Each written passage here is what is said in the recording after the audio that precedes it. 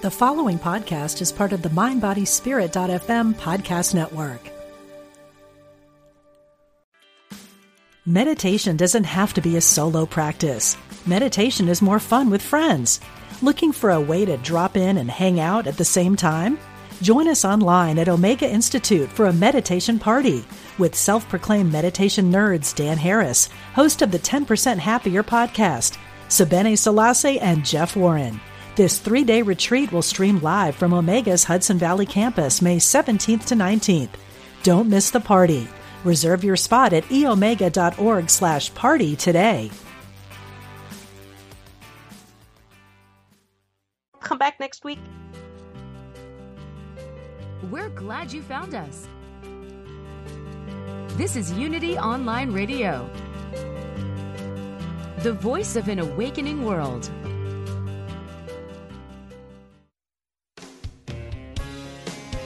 Discover hope and healing from the other side. Welcome to Messages of Hope with Suzanne Giesemann.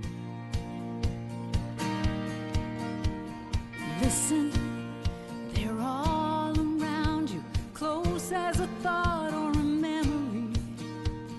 Messages of hope. Messages of hope. Hi, everybody. Welcome back to another episode of talking about the greater reality and our undying connection with those in it. We are part of that greater reality. And what do I mean by that? That there's so much more to this life than just this physical world. And that when those who we love have passed through the veil, we can still connect with them. And our guest today knows that better than most. Dr. Matthew McKay, a clinical psychologist and professor at the Wright Institute in Berkeley, California. He has quite a story to tell you about the passing of his son that has caused him to explore spiritual and afterlife issues in several books. We're going to be focusing on one of those, but his 3 books so far include a book called Why and Your Life on Purpose. So many people want to know, what's my purpose? But the book we're going to be discussing that Dr. McKay wrote, called Seeking Jordan, is one that I know many of you who have gone through the death of a loved one have read already, because when I posted his talk today on Facebook, we got some really nice comments about how people love this book. So, Matt, thanks for joining us. My pleasure. Well, I'm feeling a little scattered, and I want to apologize. I'll slide into this as we go, but those of you who follow me on this show know that I live this crazy life of traveling, and we just arrived in Paso Robles, California, literally 10 minutes ago, and we're running around hooking up the internet because I love that we can do this show from anywhere. So I'm going to rely on you, Matt, to just help us calm down and slide into this. I don't want to shift gears too quickly, so I want to tell everybody that you reached out to me some time ago to write an endorsement for the book Seeking Jordan, and I absolutely loved it. There's sometimes I wonder, what if I don't like the book that somebody asked me to review? But your book is fantastic, and I pulled out my original copy, the galley copy that you sent me, and it's all highlighted and marked up, and I'm going to use that to guide our discussion as we get into it. But would you please honor us by telling us about Jordan? My son, almost now 11 years ago, died in San Francisco. He was riding his bike on the way home and was assaulted and was shot and killed. And I think anyone who's gone through an extraordinary loss is filled with a sense of a very disturbed sense of what has happened to this soul that I love. Where are they? Are they okay? Do they still exist? Does that person I love still exist? And those questions were just burning in me, and I set out to try to find Jordan, to find my boy again. And I went through lots of different processes, and the first thing I did was something called induced after-death communication. I went to see Alan Botkin, who's a psychologist in Chicago, and he worked for the VA, and he used a technique called EMDR, eye movement desensitization and reprocessing, and he discovered a variation of that technique that somehow seems to open the channel between here and the afterlife and allow people to actually see and hear their loved one.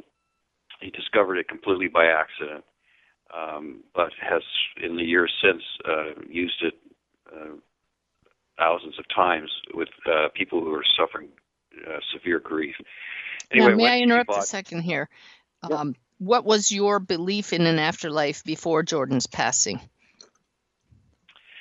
Well, I grew up Catholic and basically found the basic beliefs of Catholicism to not make any sense to me. And I spent most of my adult life as an agnostic.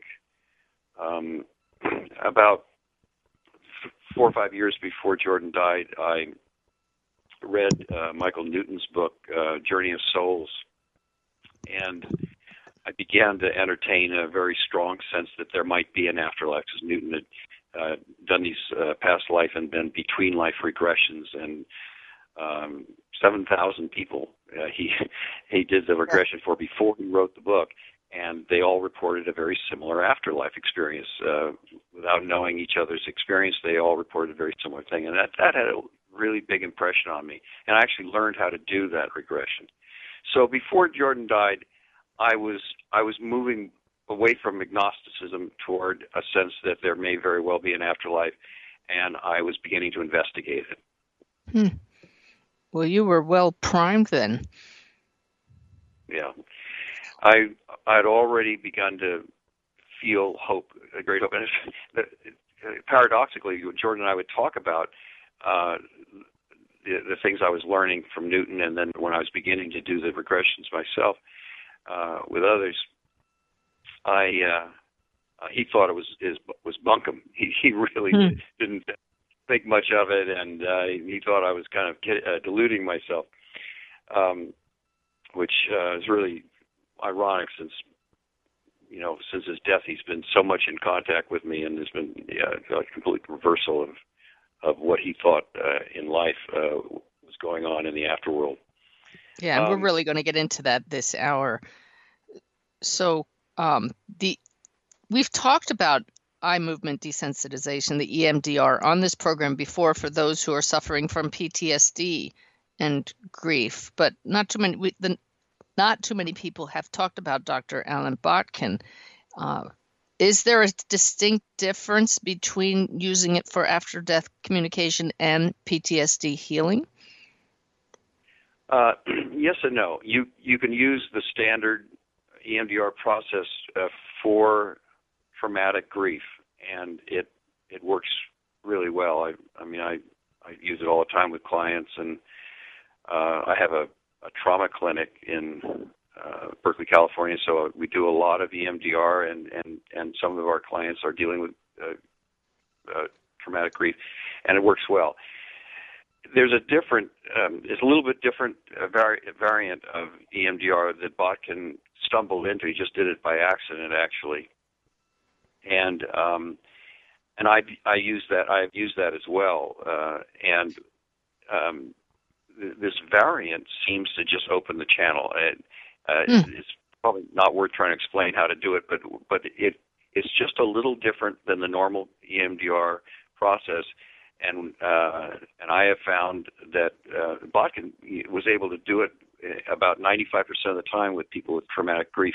Without telling them what to expect, he did this little variation, and they would actually have a direct experience of their loved one. They could see that person, and sometimes often hear them, even kinesthetically feel that person. And when I've done it with clients, it's extraordinary because they often encounter that loved one with all three of those senses, and the grief is basically gone.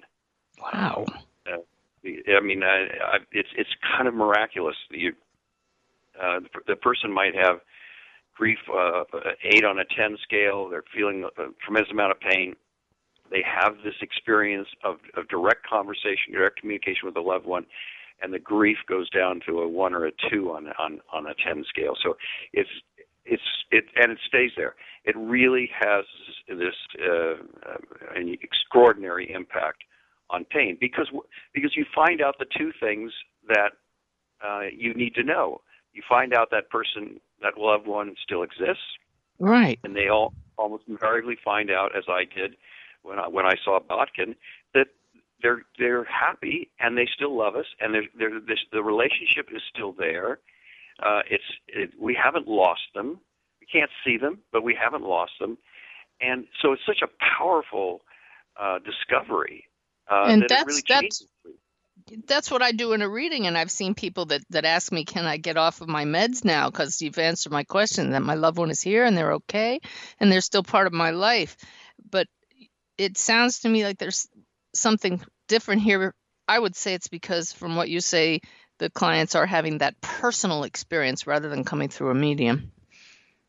I think that's true. I mean, I think what you're describing is also a huge and powerful impact, because my experience of seeing a medium after Jordan's death was I got a lot of reassurance from that,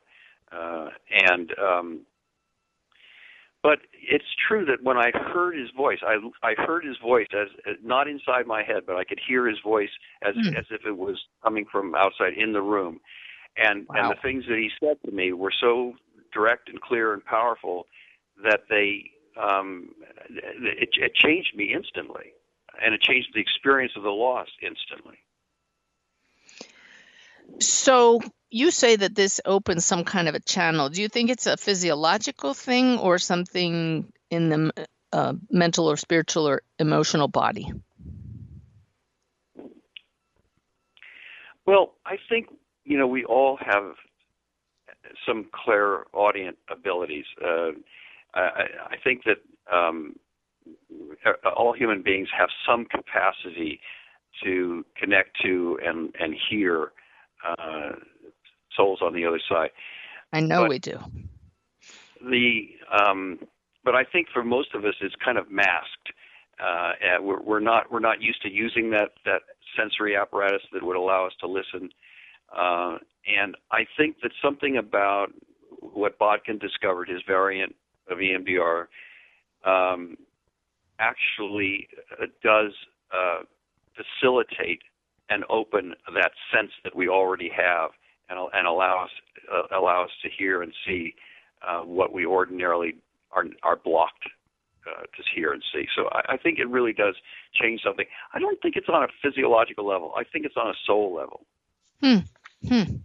Wow. Is he still doing this work?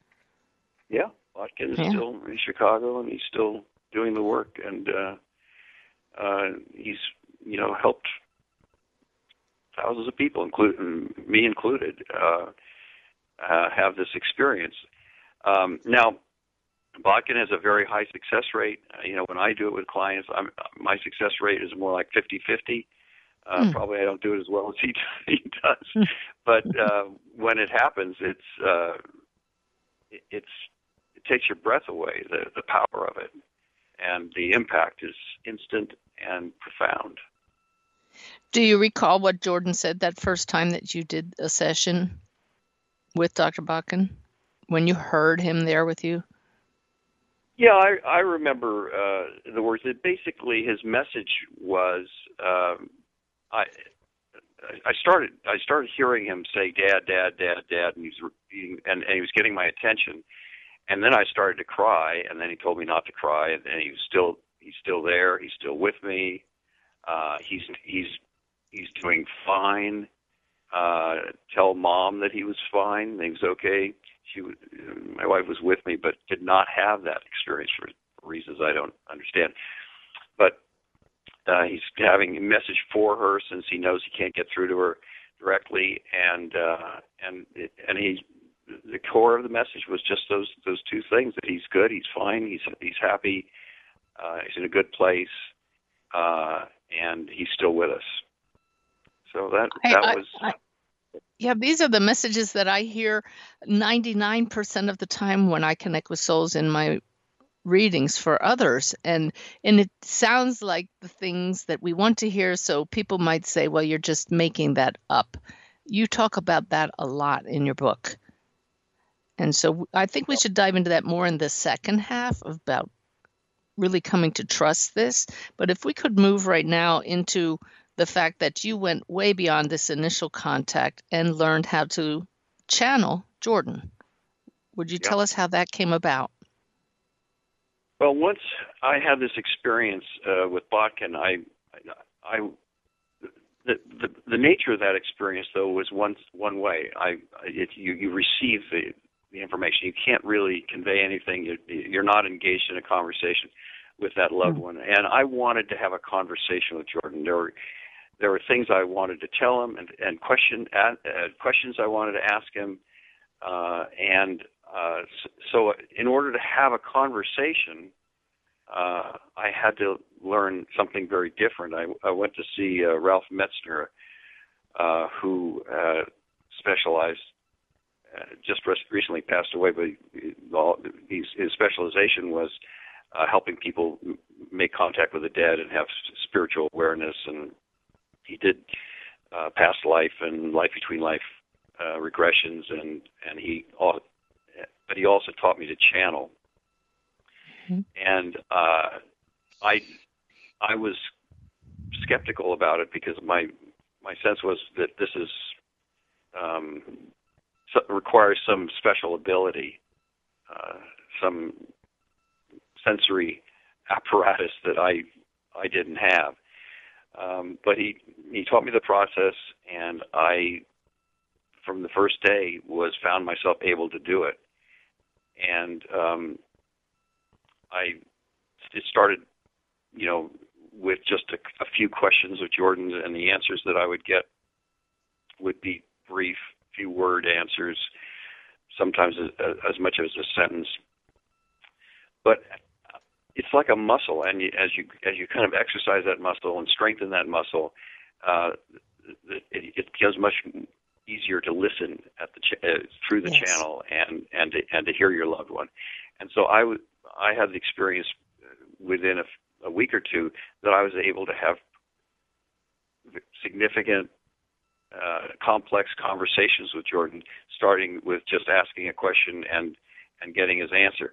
So it was a very powerful experience for me, and it was not hard to do. And over the years since Ralph taught me to do it, I've taught hundreds of people to channel, and and most of them find that they are able to do it in a very satisfying way.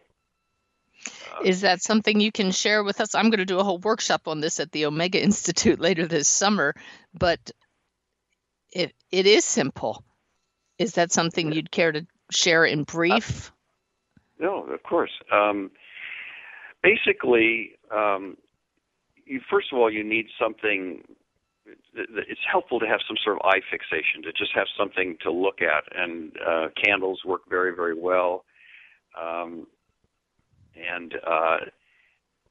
So it's nice to have something that's kind of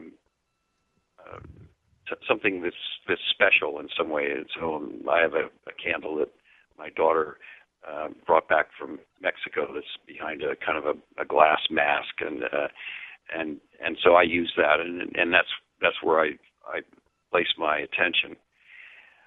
It's helpful to have an object that connects you to the loved one. It could be anything, something that person belonged to that person, or perhaps something that loved one gave to you. I just use a business card that Jordan had made up when he was in high school. It said, Jordan McKay, CEO of Omega, online, and basically he used this as a card to get into trade shows, and it reminds me of kind of his audacity and his humor, and so that's just a little object that I use to connect to him and remind me of him. Mm-hmm. So the other thing that's helpful is to have a place that feels very not just comfortable, but perhaps where you kind of have a sense of your own identity in that spot. Like I have a desk that I had when I was a kid, when I was in grammar school, and so I have that desk, and I have a chair that belonged to me then, and so those objects that are very familiar and part of my life for all these many years, it's helpful to have something that kind of grounds you in that way. Not necessary, but it's helpful, and it's helpful to always do the channeling in that environment. Again, not necessary, but I think it makes it easier to open the channel. Right. So then there are different ways of actually bringing the channel to an open state, but the simplest is to just do a Vipassana type meditation, focusing on the breath. You bring your attention to the breath, and also usually to the sort of the core, the center of your body, down in where your diaphragm is. Just bring all your attention there. Focus on the breath, and the simplest thing is just to count your breath. Just count the out breath, 1 and 2 and 3, get up to 10, and then start over again. And so, as soon as you're distracted, as soon as you have another thought, you notice the thought, and then bring yourself back to the breath. So it's just like all meditation processes. Right. It's having a focus, losing the focus as your mind starts to be taken over by a thought, and then returning to that focusing element. So it's very simple in that way. There are other techniques to open the channel. There are quasi-hypnotic techniques, and I taught people to use that. But even prayer can open the channel. So there are a number of different vehicles for opening that space, but a simple breath-focused meditation, I think, is very, very useful. So while toward the end of the meditation, I think it's helpful to begin to visualize a light or orb above the head, color of the sun.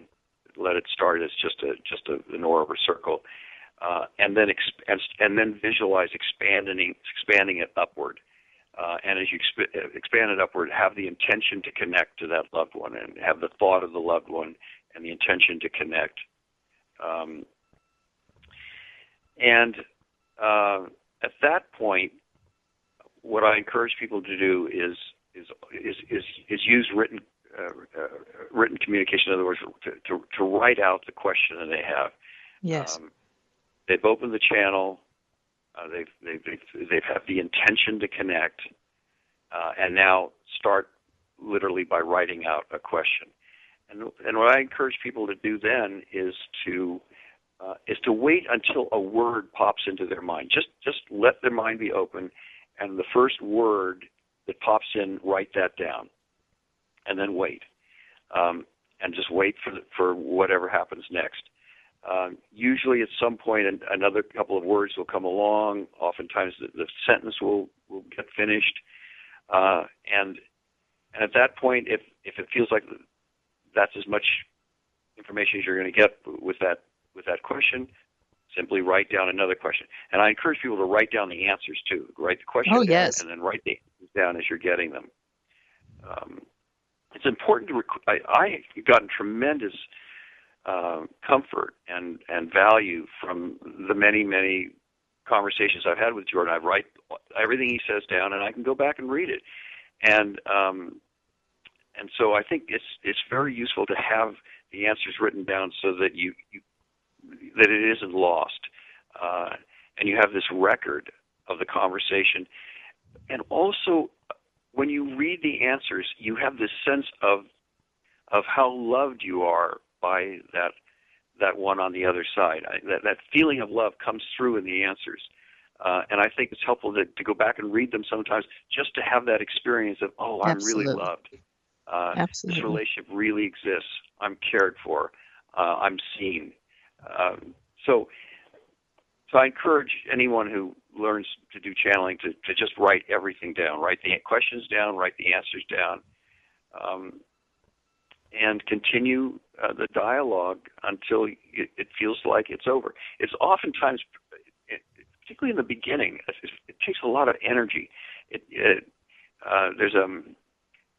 think it takes a certain amount of willpower to open that channel. And so sometimes, particularly in the beginning, there's this kind of sense of tiredness that will come on after a little while. And so, whenever you have had enough, you've communicated enough, and when you feel you got to an end point, stop. But always at that point, express gratitude toward that loved one. Right. Express, how much you value them, your love for them, and your appreciation that they've shown up and are there with you. So, I think that's a crucial part of the channeling process is the gratitude and the expression of love. This is fantastic, Matt. For those of you who might have joined us late, we're talking with Dr. Matthew McKay, who is a psychologist and the author of Seeking Jordan, How I Learned the Truth About Death in the Invisible Universe. And he found it by communicating with his son, Jordan, who crossed the veil. And so you've given us tremendous tools. I can just feel everybody that's listening saying, oh my gosh, this is good stuff, because this is exactly the kind of things that people teach in workshops. And it's identical in many ways to the kinds of things that I teach as well, which is why I loved your book, because the information Jordan brings through when you channel him is absolutely truth with a capital T. And that's what we're going to talk about, some of the answers that Jordan has given you about life across the veil when we come back from the break. So everybody, be sure to join us in just 3 minutes after a break here. And Matt, we have so much more to cover with you. Thank you.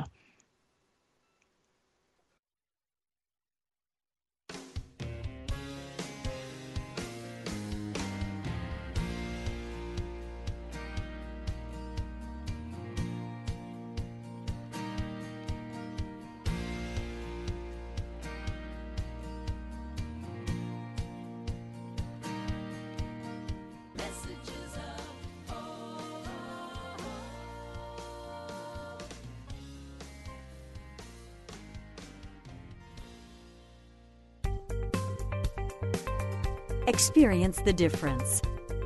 Unity Online Radio. The voice of an awakening world. As Unity Online Radio continues to expand its programming and outreach around the world, we depend on the generosity of listeners like you. If you enjoy the programming, please make your donation today by going to unityonlineradio.org and click on Donate. Thank you for your support. Here's a Unity Wisdom Moment with Eric Butterworth. How much time is enough time? You ever thought about that? How much time is enough time?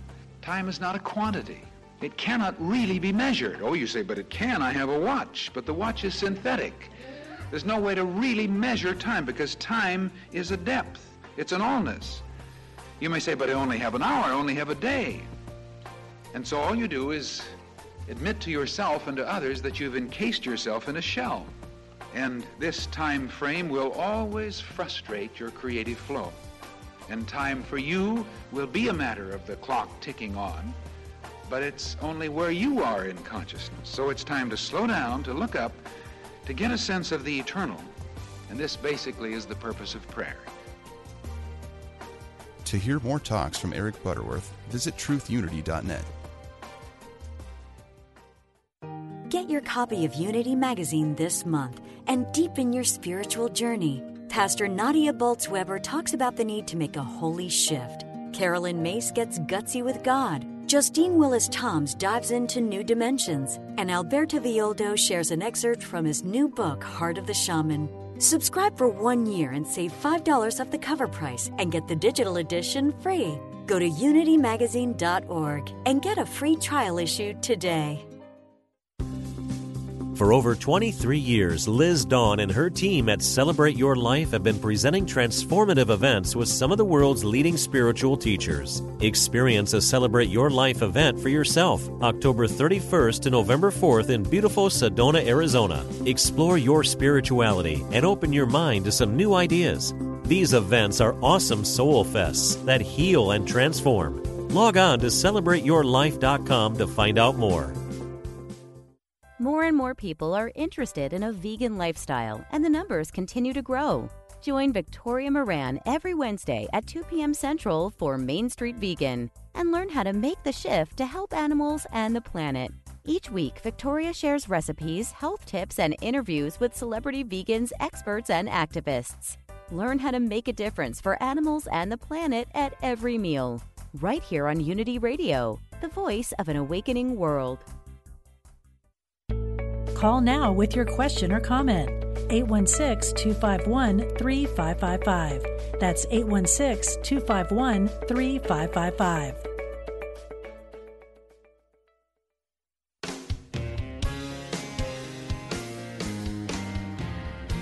Welcome back. You're listening to Messages of Hope with Suzanne Giesemann.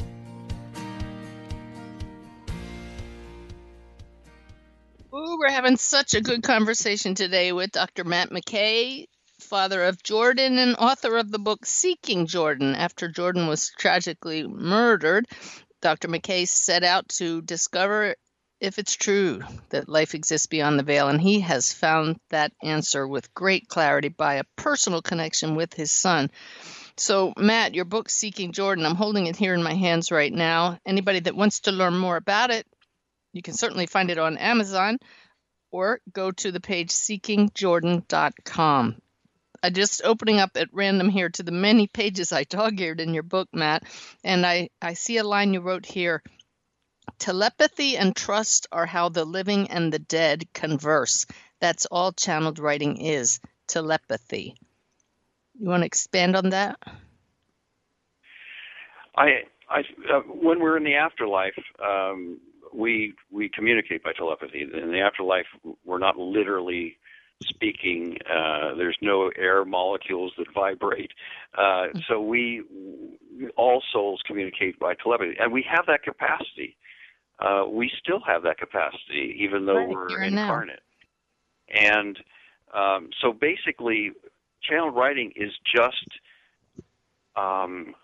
utilizing a capacity that we already have, a telepathic communication with souls on the other side.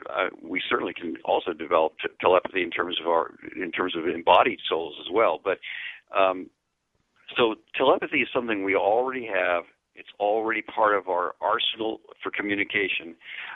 It's how we communicate in the afterlife. And channel writing is nothing more than opening that capacity and fully utilizing it. I love that you make that point, because some people think it's much more involved than it is. But anybody who's lived with somebody for a long time, such as your partner, your spouse, you experience telepathy often. I mean, Ty and I will often know what the other is thinking, and because you're just sharing that mind space. I know Ty always listens to my show, so that's a scary thing sometimes to know what's in the other's mind. But Matt, you wrote, you have merely learned to listen. The ones on the other side wait for us to listen for the moment we are ready. And, one of the things that Ralph Metzner taught me that really in some ways changed my life is that the souls on the other side are just a thought away. As soon as you turn your mind toward that soul and toward the love of that soul, you actually on some level are already opening the channel. That's right. And then all you have to do is learn to listen. So you're opening the channel. Your love for that soul, the thought of that soul brings them into the channel as well. They come to you as soon as you think of them, and that awareness was, and I would test it out over and over again. Whenever I started to communicate with Jordan, I could feel him immediately show up. The channel was open, and he was there. But one of the things that's also true about souls who are discarnate is that they can do multiple things at once. We're kind of stuck because we can only focus on one thing at a time, and we can look straight ahead and see something in front of us and focus on that. We really don't have the capacity to attend to multiple things simultaneously. Souls without bodies can actually do multiple things simultaneously. Yeah. So they can communicate to us. They can be involved in some activity in the afterlife. They can be of service in certain ways and doing things that are very purposeful, and still have plenty of soul energy to connect and communicate to us here in the physical world. So and realizing that, it's just, and you know, some people actually mistakenly think that we're hassling them or taking, you know, That's right, imposing on them by wanting to communicate it, like as if they were going to get exhausted by it or overwhelmed by these communications. It's nothing could be further from the truth. They are happy and ready and really desire to communicate with us as soon as we can open the channel to listen. right. And if I could just impose upon your time here, just to share with everybody who's used to listening to this show, I've been saying for months now that I'm a medium, and I haven't heard from my own mother, who passed in August. And I'm thrilled to announce that she and I had a wonderful conversation this past week, the first real conversation. And it happened while I was running on a track with Ty. Just got in that hypnotic state, and I began listening to the advice that several of my guests on this show, and especially you now, have been saying over and over. You have to trust what you're hearing. Being a medium has really actually put me at a disadvantage because I kept waiting for some kind of awesome evidence from my mother that I didn't know. And everybody listening, get that out of your head and just listen to what Matt's been saying today. They just want to get their main message through. And once we start listening to that, then it'll open up. And that's exactly what happened, Matt, with my mom this week, that I finally stopped asking for evidence and said, yeah, this really is you. And I started listening, and then it turned into this lovely conversation. So you say in your book that you were really worried when you first started this channeling process, when you blew out the candle and wondered, am I just deceiving myself? Am I just deceiving myself? How did you get past that point? Well, I have to say that I think doubt is something that is never going to completely go away. We are talking to the unseen. We cannot see, we cannot touch the souls on the other side. And so now, of course, some mediums can see, but from my experience is I can't see Jordan. But he has given me so much knowledge and wisdom over the years that has changed my life, that it's softened that doubt. It's I still sometimes I think, I wonder how much I'm distorting this, or how much my own physical mind is altering the messages I'm getting. How much is this is Jordan? How much is me? I can have thoughts like that.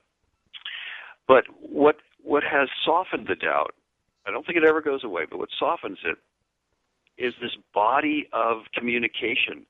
And that's why I encourage people to actually keep these written records of the conversations. The things that Jordan has said to me have been so unbelievably helpful to me. I've gotten so much advice, support. I turn to him for all kinds of things. What'll I do about this or that? But not just advice, but telling me about the afterlife, how it works, what it looks like, and the things that he says have such a ring of authenticity and such a sense of I can feel my body almost reacting to it. I can feel a sense of unclenching in my body, a kind of a releasing as I hear things that seem absolutely deeply true. That's what I mean when I said I was reading your book. I've read other channel materials, and you are really tapping into truth. And in my body, I can feel that, and so that helps me. Of course, Jordan is very clever, and he keeps showing up in lots of other ways in my life. Sometimes he communicates to my clients, who then tell me something that he's told them. sometimes he has shown up in dreams with people and with messages for me that he tells the person in the dream, tell Dad this. So there are lots of ways that he keeps reminding me of his presence and his love and his deep engagement in my life. He says to me often, he says, well, my physical body as Jordan is over, but my life as Jordan continues in our relationship and in my relationship to Mom and to my sister. So he's reincarnated. He's a little girl now in another place, but he actually is engaged. His soul is still very much engaged in his life as Jordan and in these relationships in this life. Yeah, we need to stop right there, because you have just validated what my guide Sanaya say repeatedly, and it's in the top 10 question I get from people who are going through grief. What if my loved one reincarnates before I get to see them? And you've just nailed it there, Matt, by saying they can still reincarnate, but you're talking to their soul. So go into that just a little more, if you would. Well, the concept of Atman and Jiva, is that when we incarnate, we only incarnate a part of our soul energy. Not all of our soul energy lives in our body. Only a certain part of it. So part of our soul energy always remains in the afterlife. It always remains in the spirit world, and in that part of us, the part of our energy that incarnates ends up having amnesia for our life and spirit, and most of our knowledge for past lives, and all of our and even our knowledge of why we came to this to Earth this time. What was our lesson plan, and what's the karmic work that we were doing in this life? We forget it all, and we show up and have to kind of figure it out. But the part of our soul that remains in spirit knows everything. It knows all of our past lives. It knows what the lessons we're working on. It knows why we incarnated this particular time in this particular body, family, and environment. What lessons we are seeking to learn there. It has all of this information. And if I could interrupt a second there, this is also what I'm teaching at the Omega Institute, that we can tap into our own soul, not just loved ones who have passed, to get those answers of those things we've forgotten. You've probably had that experience. Yeah, you can, when you're asking questions and doing automatic writing, you can address these questions to different entities. You can address it to yourself. That's what I mean, yeah. You can address it to your guides, because we all have guides who are helping us navigate. You can address it to the loved ones on the other side. You can even address it to the divine, to all of collective consciousness. So you can address questions to different entities and locations, and I have found, when I do that, I get. It's not like I get contradictory answers, but I get answers that feel different, that have a different quality. When I address questions to my dad, for example, I get a different quality of response. And if I address questions to my own soul knowledge, to the part of me that remains in spirit world, I get a different sense of the response feels different. Not contradictory, but it has a different character to it. Right. So you have found from Jordan that we are parts of soul groups. This is something I know interests so many people. Will you talk to us about that? Yeah. The soul groups it seems like anywhere from maybe 5 to 20 souls will be in a group.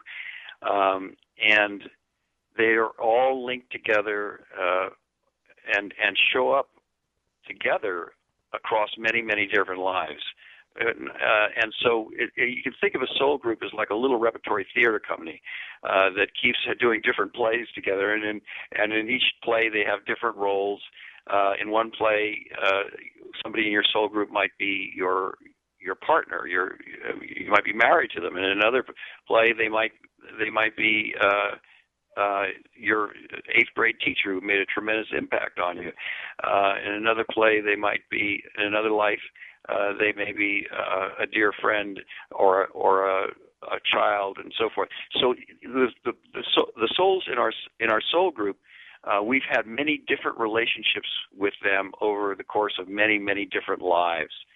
And these relationships are so powerful, so strong. The love and the affinity that we have for those in our soul groups is extraordinary.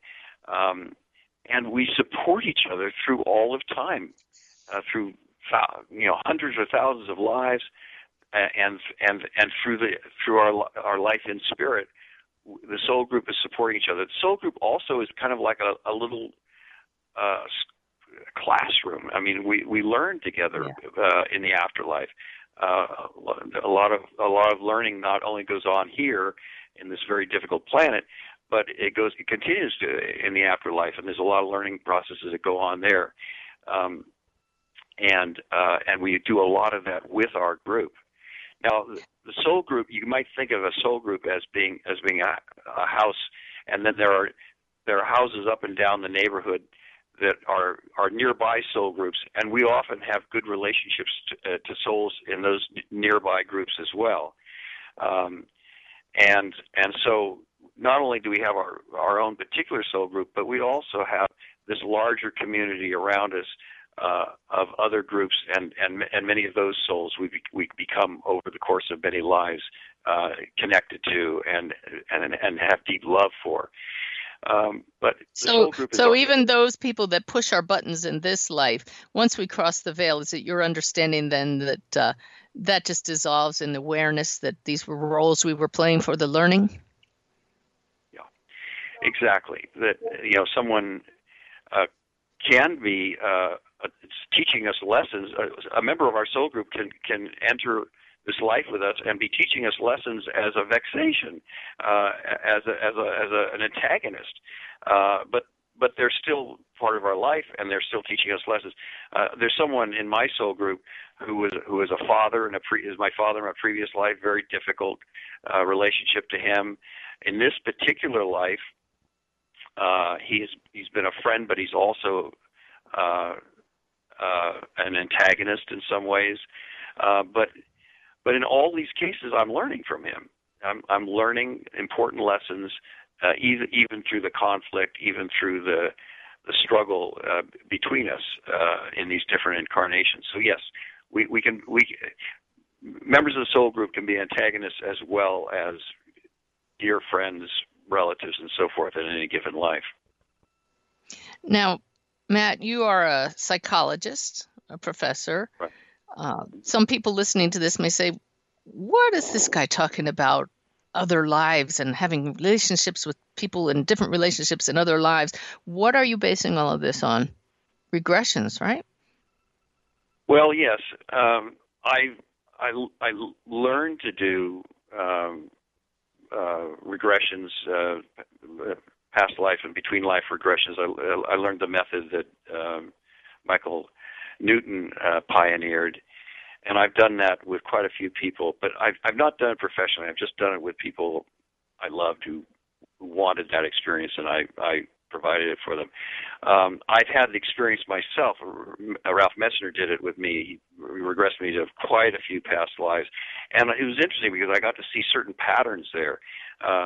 Jordan has been in a number of my past lives. For example, like he was in one life he was my wife, which was very kind of unsettling to realize that not only was he a different gender, but we had an entirely different kind of relationship in that life. In another life, he was a mentor in a yeshiva.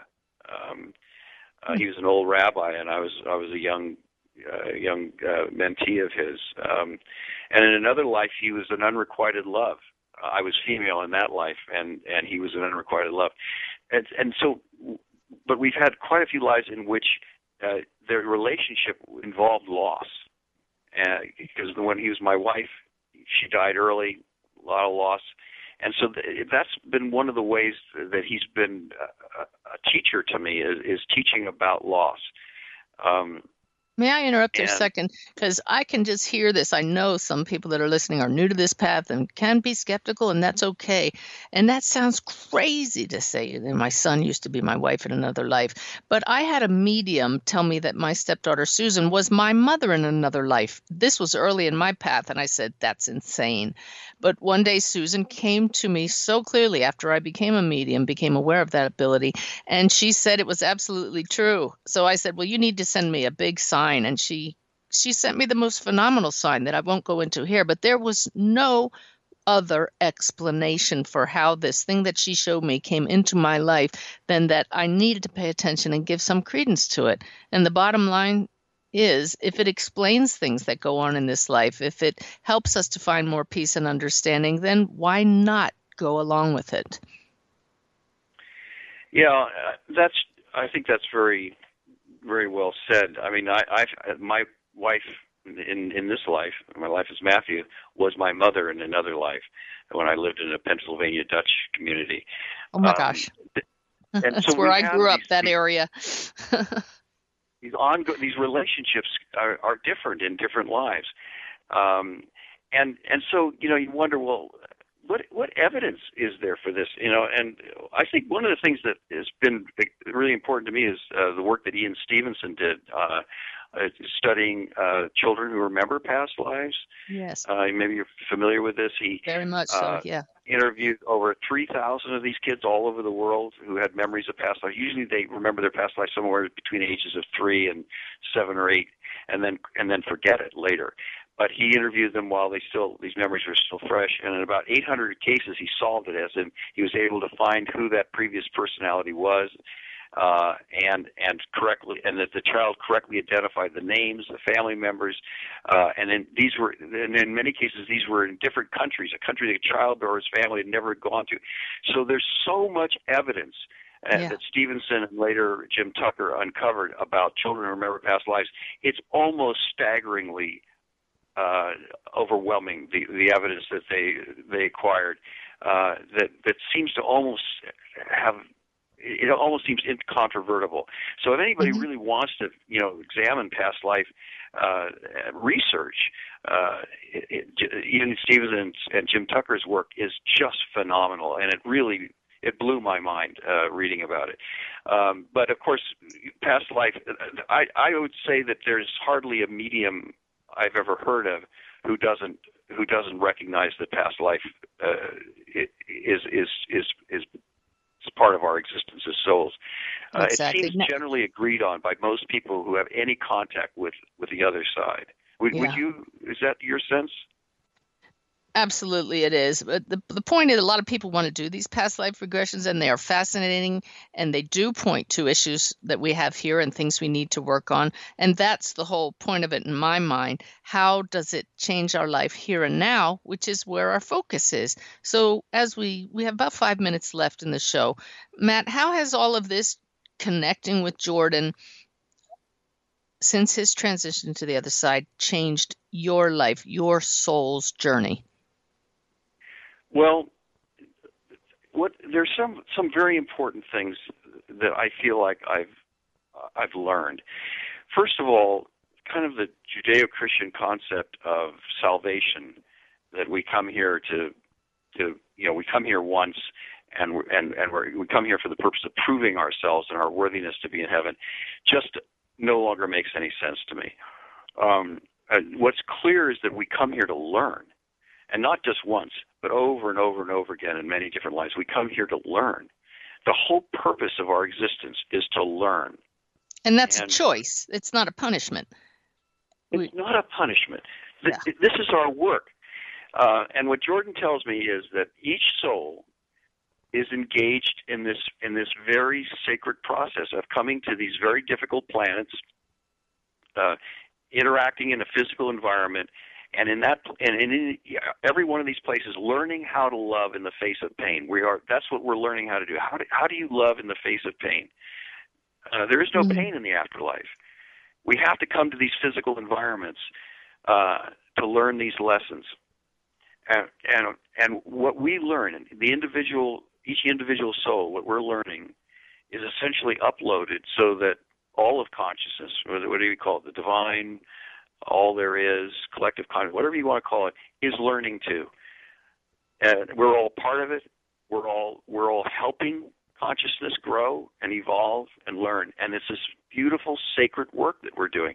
And all the pain we're struggling with, all the hard things that we face on this earth, there's a huge sacred purpose behind it, and that purpose is the evolution of consciousness, the evolution, our own personal evolution and growth, and the evolution of of the divine, of God. So beautifully said. I just want to sit here with my little pom-poms in the air and going, yes, yes, everybody pay attention. Keep going. And that's what I've learned from Jordan. I guess I'm just trying to suggest that that's the essence of what I've learned from him. That's why I'm here. That's why we're all here. It's beautiful. It's hard. There's a lot of pain. And yet this pain has a reason. And it's not about finding our way to proving our worth to get into heaven. The reason we're here is to learn and to grow and to evolve and to help all of consciousness grow and evolve. That is what we're doing. And by being clear about that, it gives my life a meaning and a purpose, and the pain that I suffer meaning and purpose. Because everything that I face and go through as a human being, as a soul, is for this greater purpose of growth and evolution. That's right. The souls have told me that when we cross the veil, our guides, our loved ones meet us, and they thank us for this journey we've taken, and they say, what have you brought us in the form of growth and learning and more love, bringing more love into our world. Matt, you've shared so much with us this hour. I thank you so much. We thank Jordan. I recommend everybody read Seeking Jordan, an absolutely fabulous book with so much wisdom. Thank you, Matt. Thank you, Suzanne. Take care.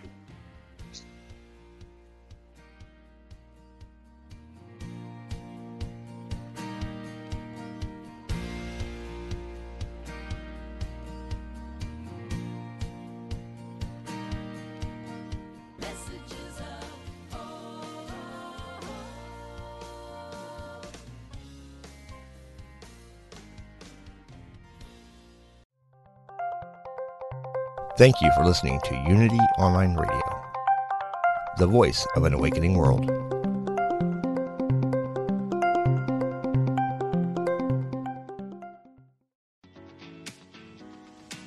I'm Victoria Moran. Since we launched the Main Street Vegan podcast back in 2012, lots more people have discovered the way that moving in a vegan direction can infuse our lives with vitality, spirituality, and compassion. My guests are experts on every aspect of making this work in your real life and our real world.